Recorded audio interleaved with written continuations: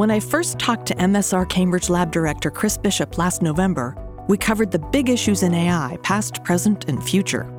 He's since made another appearance on the podcast talking about gaming and research with the head of Microsoft's gaming division, Phil Spencer.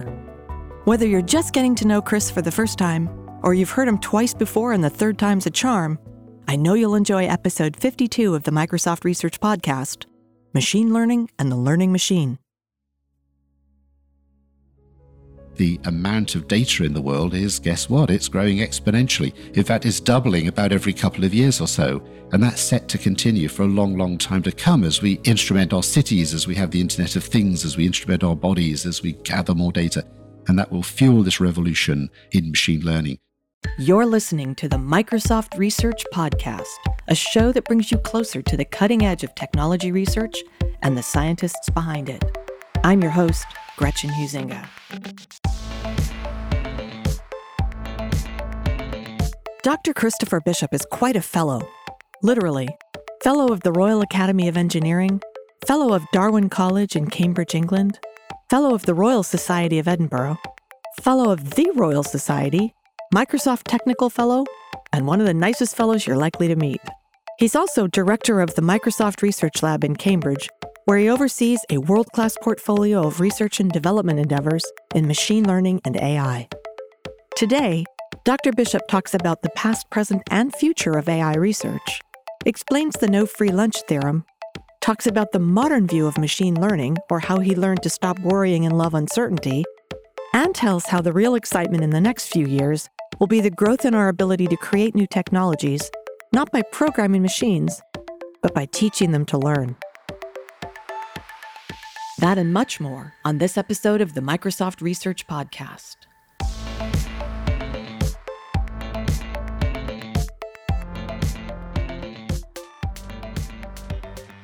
Chris Bishop, welcome to the podcast. It's great to be here. You are quite a fellow, literally.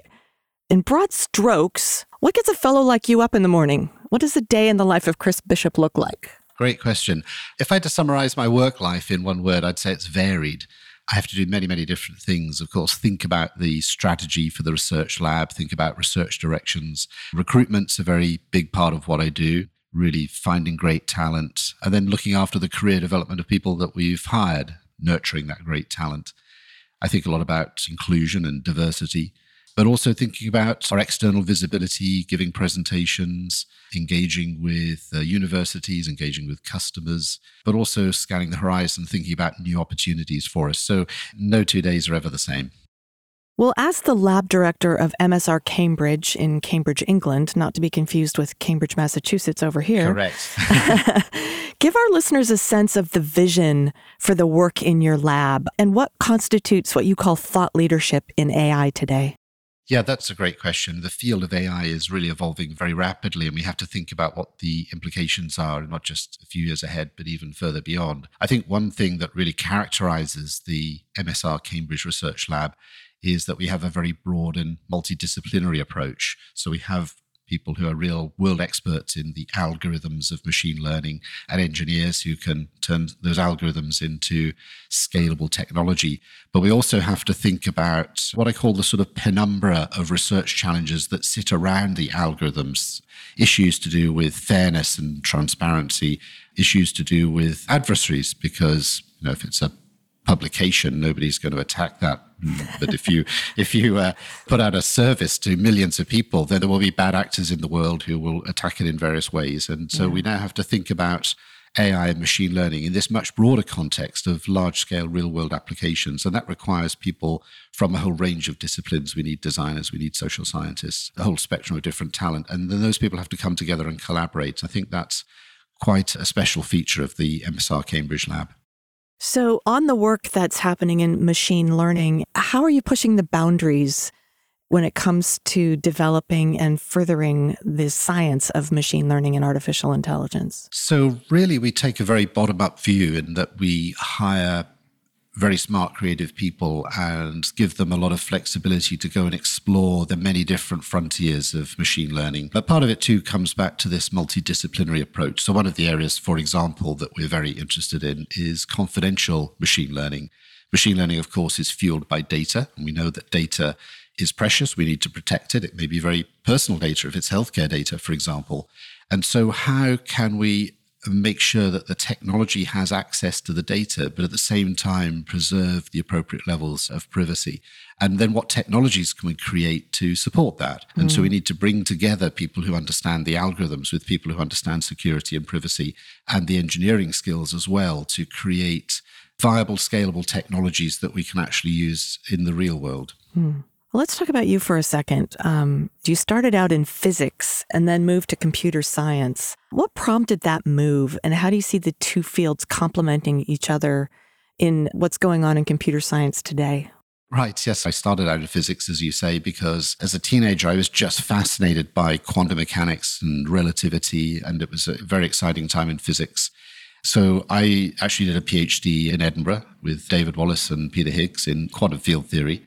And after that, I wanted to do something more applied, and I worked on the fusion program. So that's the challenge of heating hydrogen up to hundreds of millions of degrees and getting it to fuse into helium, much as happens in the sun. And one day we'll crack that, and that will give humanity unlimited amounts of clean energy. But that's still a long way off. But while I was working on that, of course, I developed a lot of expertise in certain kinds of mathematics, in particular linear algebra and continuous maths, multivariate calculus and probabilities. And it turns out that those are just the kinds of math skills you need for machine learning. In fact, much more so than traditional computer science, because traditional computer science is really based on logic and determinism, whereas machine learning requires continuous maths and dealing with uncertainty. And so physics actually turns out to be a pretty good starting point for machine learning. In terms of how I made the switch, that's actually quite interesting. I was working on the fusion program, and Hinton published his paper on neural nets, on backpropagation, and it got quite a bit of attention. And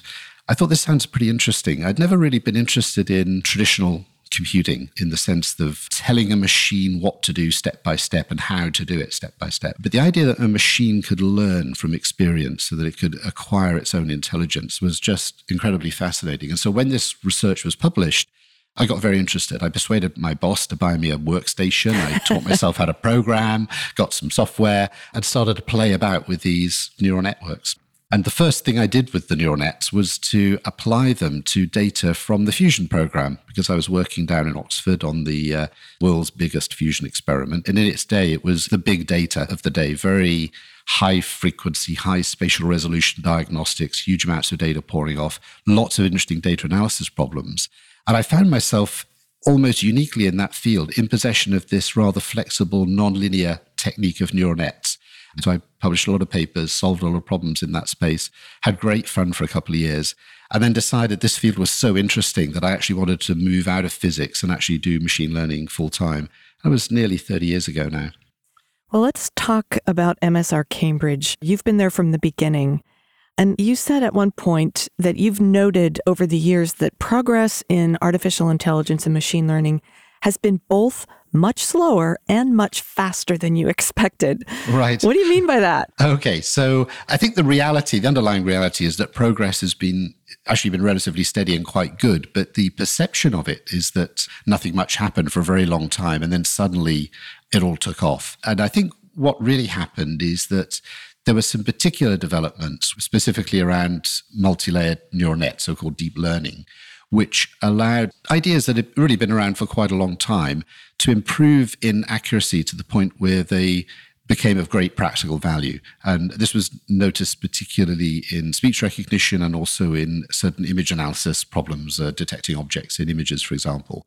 And the qualitative improvement in performance across the threshold at which these techniques became of great practical relevance. And so we went from a world where I would have said insufficient attention was being paid to machine learning. It had a lot of potential, and yet it was sort of being ignored, and it was rather frustrating. And now we're almost in the opposite situation, where there's this huge amount of attention and excitement around it. We're kind of running just to keep up. The middle child is getting attention, finally. So that's right. You once said that being a researcher is better than being a rock star. I don't know if you remember that, but I say that? You did. It was funny. I started laughing. So what do you know that Mick Jagger doesn't, and why do you feel research is so rewarding? Well, I find it strange that I said this. I'm not entirely sure what it's like to be a rock star, but I can tell you what's great about being a researcher, and it's the fact that every day is new. By definition in research, you always do new things. There's no point being the second person to discover something. And so you have that sort of endless variety that will last an entire career. And I always think it's just wonderful to be in a field where you're always doing new things. It's always fresh rather than doing the same thing over and over again. So for me, that's just one of the great things about research. And also another great aspect about being a researcher as a career is that there's this ocean of possibilities. I may have been quite lucky and I've worked in very abstract theoretical physics, my PhD. I worked on a very applied area, fusion research for a while, then switched into machine learning. And within machine learning, I've been interested for a while in algorithms. Then I've shifted my interest more to applications. There's this infinite ocean of possibility. And so this is why I think people don't retire, because why would you? It's just so interesting. And there's always more to be done and always new things to explore.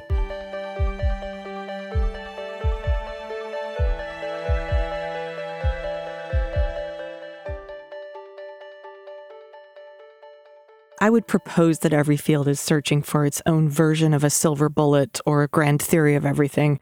And for AI, some people have suggested that there might be a universal algorithm for machine learning. Should researchers be spending any time on that? And if not, what should we be looking for instead?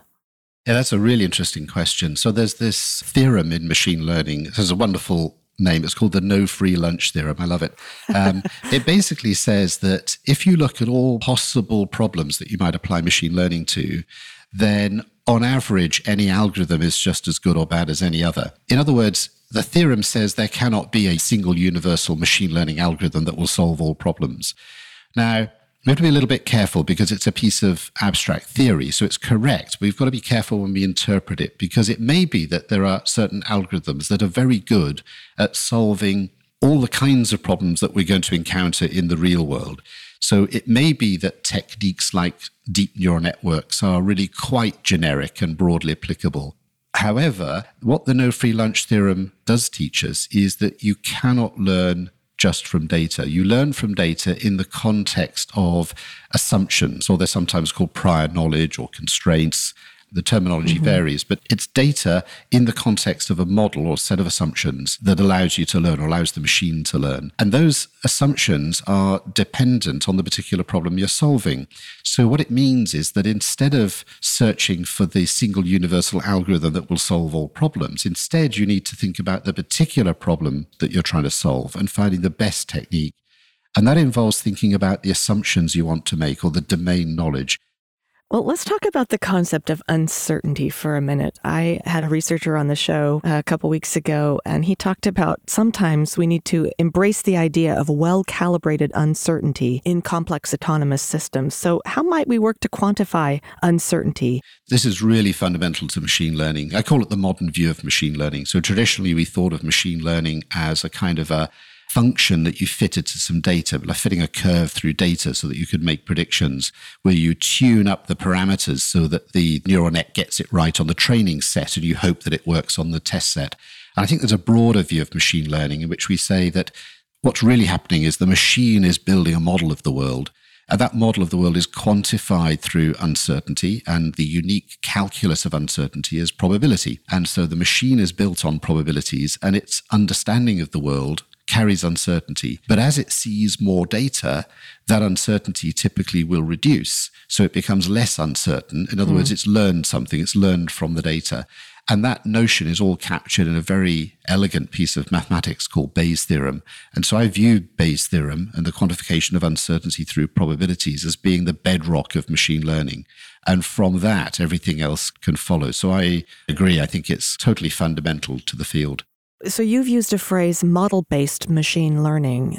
Is that what you're talking about here? Right. The idea of model-based machine learning is really taking that idea of prior knowledge or constraints, domain knowledge, and making that a first-class citizen. Think of it less as being a specific technique. Think of it more as a viewpoint, a way of understanding what machine learning is about. So imagine you're a newcomer to the field of machine learning. The first thing you discover is that there are thousands and thousands and thousands of papers with hundreds or thousands of different algorithms with lots of different names. It's like you're at sea without a compass. Do you have to read all of those papers? Do you have to understand them all?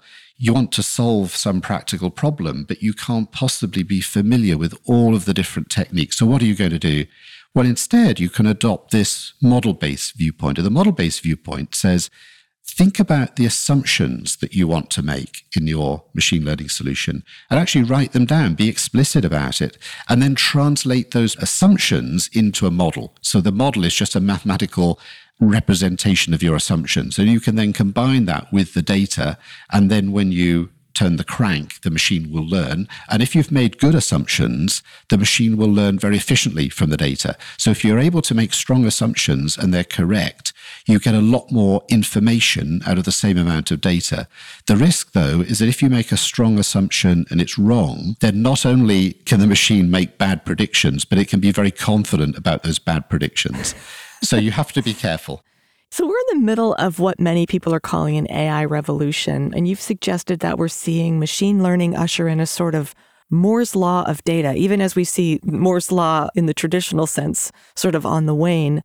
But it's changing the way that we write software. Can you tell us a bit more about what we're seeing at the revolution? Yeah, I'd love to talk about this. It's really a viewpoint on all the hype and excitement that we have right now around artificial intelligence.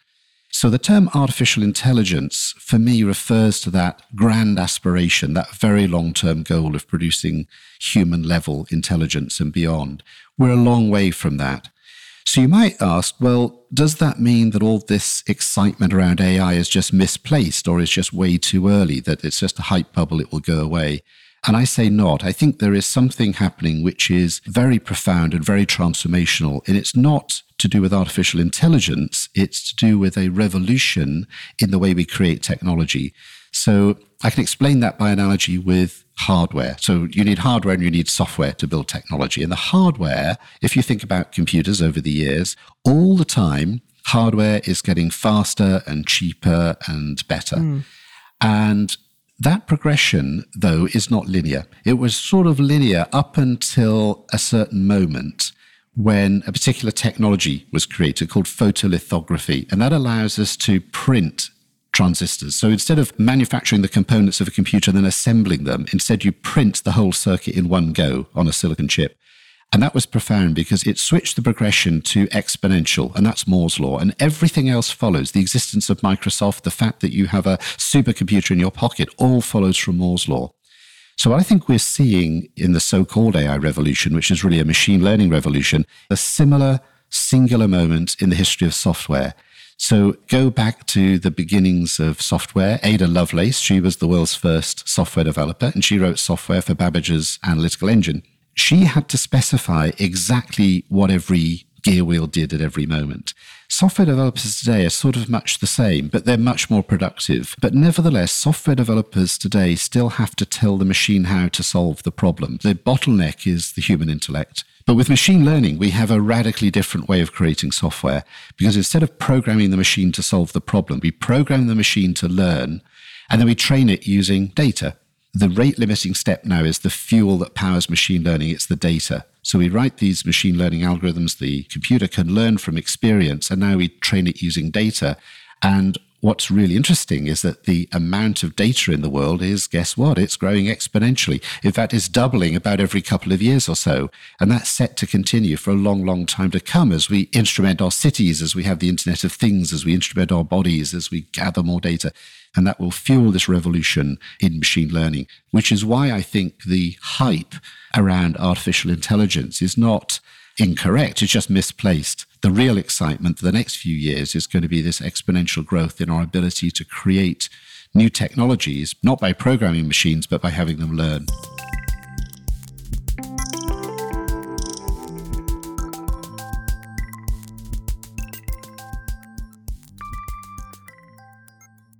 Let's come back to healthcare. I know this is a passion of yours. So talk about some of the strategies you're working on to improve healthcare with AI and ML.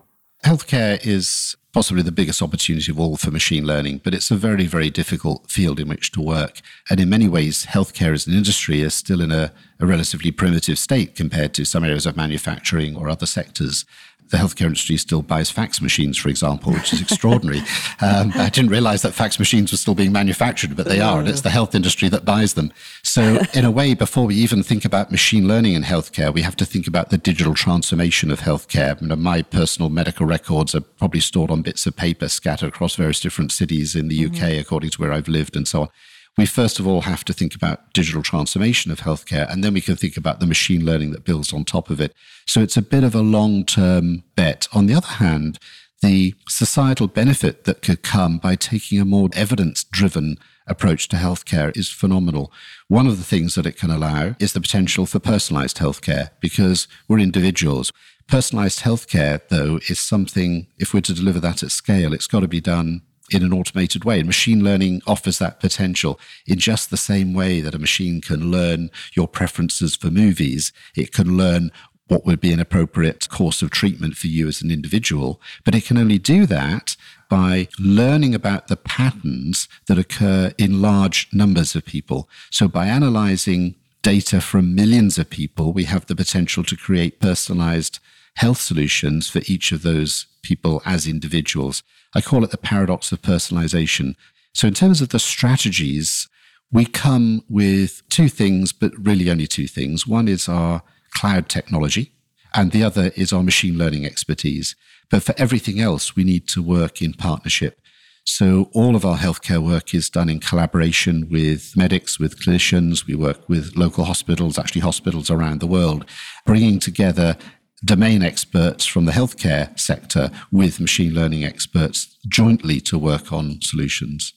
If we have personalized healthcare that's digital or, machine learning based, where does that put the doctor? How much of this is maybe going to displace medical professionals? Any? There's always a question asked about whether machine learning will replace people or whether it will help them.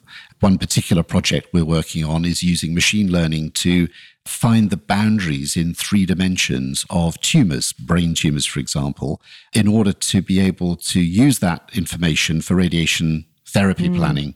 Now, this is a job which is ideal for a machine because the machine can do it very much faster than the human with less variability, more accurately. And the clinicians that we work with, the radiation oncologists, love this technology. They're very excited to have it because this is a part of their job which is tedious and time-consuming, but they have to get it right and they have to pay attention to the detail. So they're excited to work with us to help to create tools that will allow them to do that piece of their job more effectively, to free up time to do things that machines aren't very good at. Of course, you need the machine to know where the tumor is in order to plan the radiation therapy, but you also need a conversation with somebody about whether you want that therapy or not. What are the outcomes going to be? What are the implications going to be for you and your family? You've got to make these complex decisions. And I, for one, wouldn't want to do that by interacting with an app. I would like to talk to a clinical expert and really understand, based on their experience, but also on their human empathy, what is the best path forward for me? Circling back to the healthcare issue and the big data, what's your take on how we can work to protect privacy and trust then in a world where big data sets are essential to machine learning and data is even a new form of currency? This is a really important issue, and part of it is technical, but part of it is more general. Somebody told me the other day of a lovely Portuguese expression, apparently, which says that trust arrives on foot, but it leaves on a horse. Meaning that it's hard won but easily lost. So trust is not just about technology, it's about perception and it's about the confidence that people have in the technology. That said, though, technology can help with some aspects of trust. So in particular, one of the areas we're working on in the MSR Cambridge Research Lab, we call confidential machine learning. And the idea is to be able to take data, which normally would be protected by encrypting it, so it's scrambled in a way that others can't access if you don't have the keys. So that's standard. And it would be stored in an encrypted form. Again, that's standard practice. But now when you want to process that data, for example, you want to use it as the fuel for machine learning, then you have to decrypt the data. And once the data is decrypted, it becomes vulnerable to attack. So the technology that we've been developing, and it's been deployed on Azure, the Microsoft Cloud, allows for the data to be decrypted only inside what are called secure enclaves. These are very tightly controlled software environments protected with certain hardware technologies, making them very secure, and meaning that only those with access to the keys to the data could ever access the data itself, even when it's being processed, not just when it's being stored, even to the extent that Microsoft itself can't access the data of its customers if it's being decrypted inside these secure enclaves. So that's a kind of technology which can help to protect the most valuable kinds of data. But it's not enough just to have the technology. You need to have the trust. But it's important, I think, also to understand the benefits that can arise from the application of data to machine learning so that we are able as a society to find the right balance between how we use data and how we protect data. Because at one extreme, we don't want a free-for-all where data is readily available to everybody when it's clearly private. On the other hand, we don't want to miss out on the enormous opportunity to improve lives and save lives that could come through applying machine learning in fields like healthcare. So technology can help, but it's by no means the complete solution. So let's talk about talent. You've said that you're looking for researchers that not only are the world's best, but also fit with our values. How would you define those values? In other words, what kind of incentives can any company offer top researchers now? That's a great question because there is a tremendous competition right now for top talent in the field of machine learning. What I would say to somebody going into the field or somebody who's on the job market and thinking about coming to Microsoft, and in particular to Microsoft Research, is to say that we have this great combination of, on the one hand, the opportunity to have a lot of freedom and to set the direction of your research and to go after things that you're particularly excited about. But at the same time, mechanisms to take the output of your research and get them out there into the real world. So the people that I really want to attract are those who want to go after really hard, deep, challenging research problems, but with a view to the output of their research being used to make the world a better place, but actually to see that work being used at scale. And that's one of the great things about Microsoft is that we can reach hundreds of millions or even billions of people with our technologies. We're at a stage now where we have unprecedented compute power. We have huge data sets and sophisticated algorithms. But I'm hearing that people in the field are starting to recognize that we need more than computer scientists to solve them. So is that true? And if so, talk about the trend toward this interdisciplinary approach to problem solving. Sure. So that's definitely been one of the transformations in the field over the last 30 years. For the first 25 years or so that I've been in machine learning, the goal was to get the error rate down, to have the performance of the algorithm be sufficiently good that it was interesting. And so that was really all that anybody was focused on. But now that the error rates are low, now that the algorithms are working on real-world problems with high accuracy and therefore becoming of great interest for practical application, we now have to explore and understand a whole swathe of new research problems that arise when you take that algorithm and you put that in the real world. So first of all, there's going to be an end user. And that user will have some sort of experience. So they're not going to want to engage directly with an algorithm. There'll be some sort of user interface, some kind of user experience. So having designers who can design that user experience is crucial. But also we need social scientists who can understand the way in which people engage with the technology. That opens up many research challenges that need to be explored. We need to think about adversarial attacks on the AI and how to defend against those. Again, that opens up a whole range of research challenges. We need to think about explanations, and you don't want an explanation expressed in terms of mathematics if you're just a regular end user. You need something expressed in normal language that you can understand. So how do we go to address that? And then one of the real challenges is getting people from different fields working successfully together, because they often have different cultures and different language and different terminology, and yet they need to collaborate if we're going to tackle some of these problems. You've just answered two of the last three questions I have, but I do want to ask you, we talked about what gets you up in the morning, and I always ask my guests, is there anything that keeps you up at night? And you've alluded to a couple of the things that we need to be concerned about when we're developing, designing, and implementing AI and machine learning technologies. And most people are talking about this idea of bias and fairness and transparency. But there are other concerns out there about AI in general. Some of them are a bit fantastical. Chris, what would you say to could we call them fearmongers of AI, beyond bias in data? So I think there is another danger that we haven't talked about, but it's not the risk of superhuman robots taking over the universe.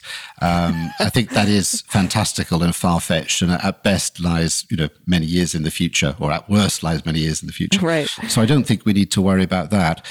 The very real concerns around bias and fairness and transparency are incredibly important. But the good news is people are thinking about it. There's a lot of discussion about this. A lot of very smart researchers are working on this. So I feel good about that, not because they're not hard problems or they're not important, but at least we are aware of them. We are talking about them, we're researching them, and we're making progress. There's another danger, though, that if there's anything that keeps me up at night about machine learning and AI, it's this. In some way, we'll have some sort of bump in the road. Perhaps it will be something around bias. Perhaps it will be something around privacy. Perhaps there'll be some security issue. There'll be something which causes us to turn our backs on the technology, and we would forego the amazing opportunities which machine learning can offer us, let's say, just in the healthcare space, where this could literally improve the lives and save lives of countless people around the world for decades and centuries to come. So I think we have to be very careful at the same time as we discuss all the challenges and the risks of the technology to keep in mind the enormous potential benefits so that we find the right balance. Tell us a bit about your history, Chris. How did you come to MSR and come to lead a lab at MSR? The way I came to join MSR was actually quite interesting. I'd been in the field of machine learning for 6 or 7 years, something like that. And I was an academic in Birmingham, a research professor. And I submitted a proposal to what's called the Isaac Newton Institute in Cambridge, which is an institute for mathematical sciences, and it runs 6-month research programs. And I proposed a program on neural networks and machine learning. And this is back in 1997. And the proposal was accepted. And so I got to bring to Cambridge over a 6-month period, essentially all of the top people in the field of machine learning at the time. And we had a tremendous time. It really was an amazing 6-month research program. What was interesting, though, was that program began on the 1st of July, 1997, which happened to be the exact same day that Microsoft set up its first ever research lab outside of the US. And it chose Cambridge in the UK as the location for that lab. So I arrived in Cambridge on the exact same day that Microsoft Research started. And so the whole of Microsoft Research Cambridge came to see me in a taxi, 3 of them. The founding lab director and a couple of deputies came to visit me at the Newton Institute and said, hey, we're setting up this lab and, we're going to do all this great stuff. And do you want to join us? And I thought about it for a few nanoseconds and said, yes, I'd love to. And of course, I stayed on to finish the 6-month program. So I didn't actually start work in the lab until the January. But it was an amazingly happy coincidence. And so I've really been at the MSR Cambridge lab since it began, leading the machine learning group, really helping build the machine learning group and leading it for many years. And then 3 years ago, the opportunity arose to become lab director. And that's an exciting and new and different challenge. And I've been having a lot of fun doing that. As we close, perhaps you could give some parting advice to our listeners, many of whom are just getting started in their research careers. We talked about some of the most exciting problems and challenges that you see on the horizon already. What would you tell your 25-year-old self if you were listening to this podcast? I think my top level advice would be not worry too much about optimizing your career and planning your trajectories and paths through different job opportunities and so on, but instead just go after something that you really care about. Because at the end of the day, you'll have much more energy and you will most likely achieve a lot more and the career will kind of sort itself out. And especially if you're in a field anything like machine learning, there are so many opportunities out there that really just focus on the thing that really excites you, whether it's working on the algorithms, whether it's working in healthcare, whatever it is, focus on the thing that you're most passionate about and the rest will take care of itself. Would 25-year-old Chris Bishop listen to you? Probably not, but I didn't listen to anybody. You know what? That's why you're successful in research. Chris Bishop, thank you for joining us on the show today. It's been fun. Thank you very much.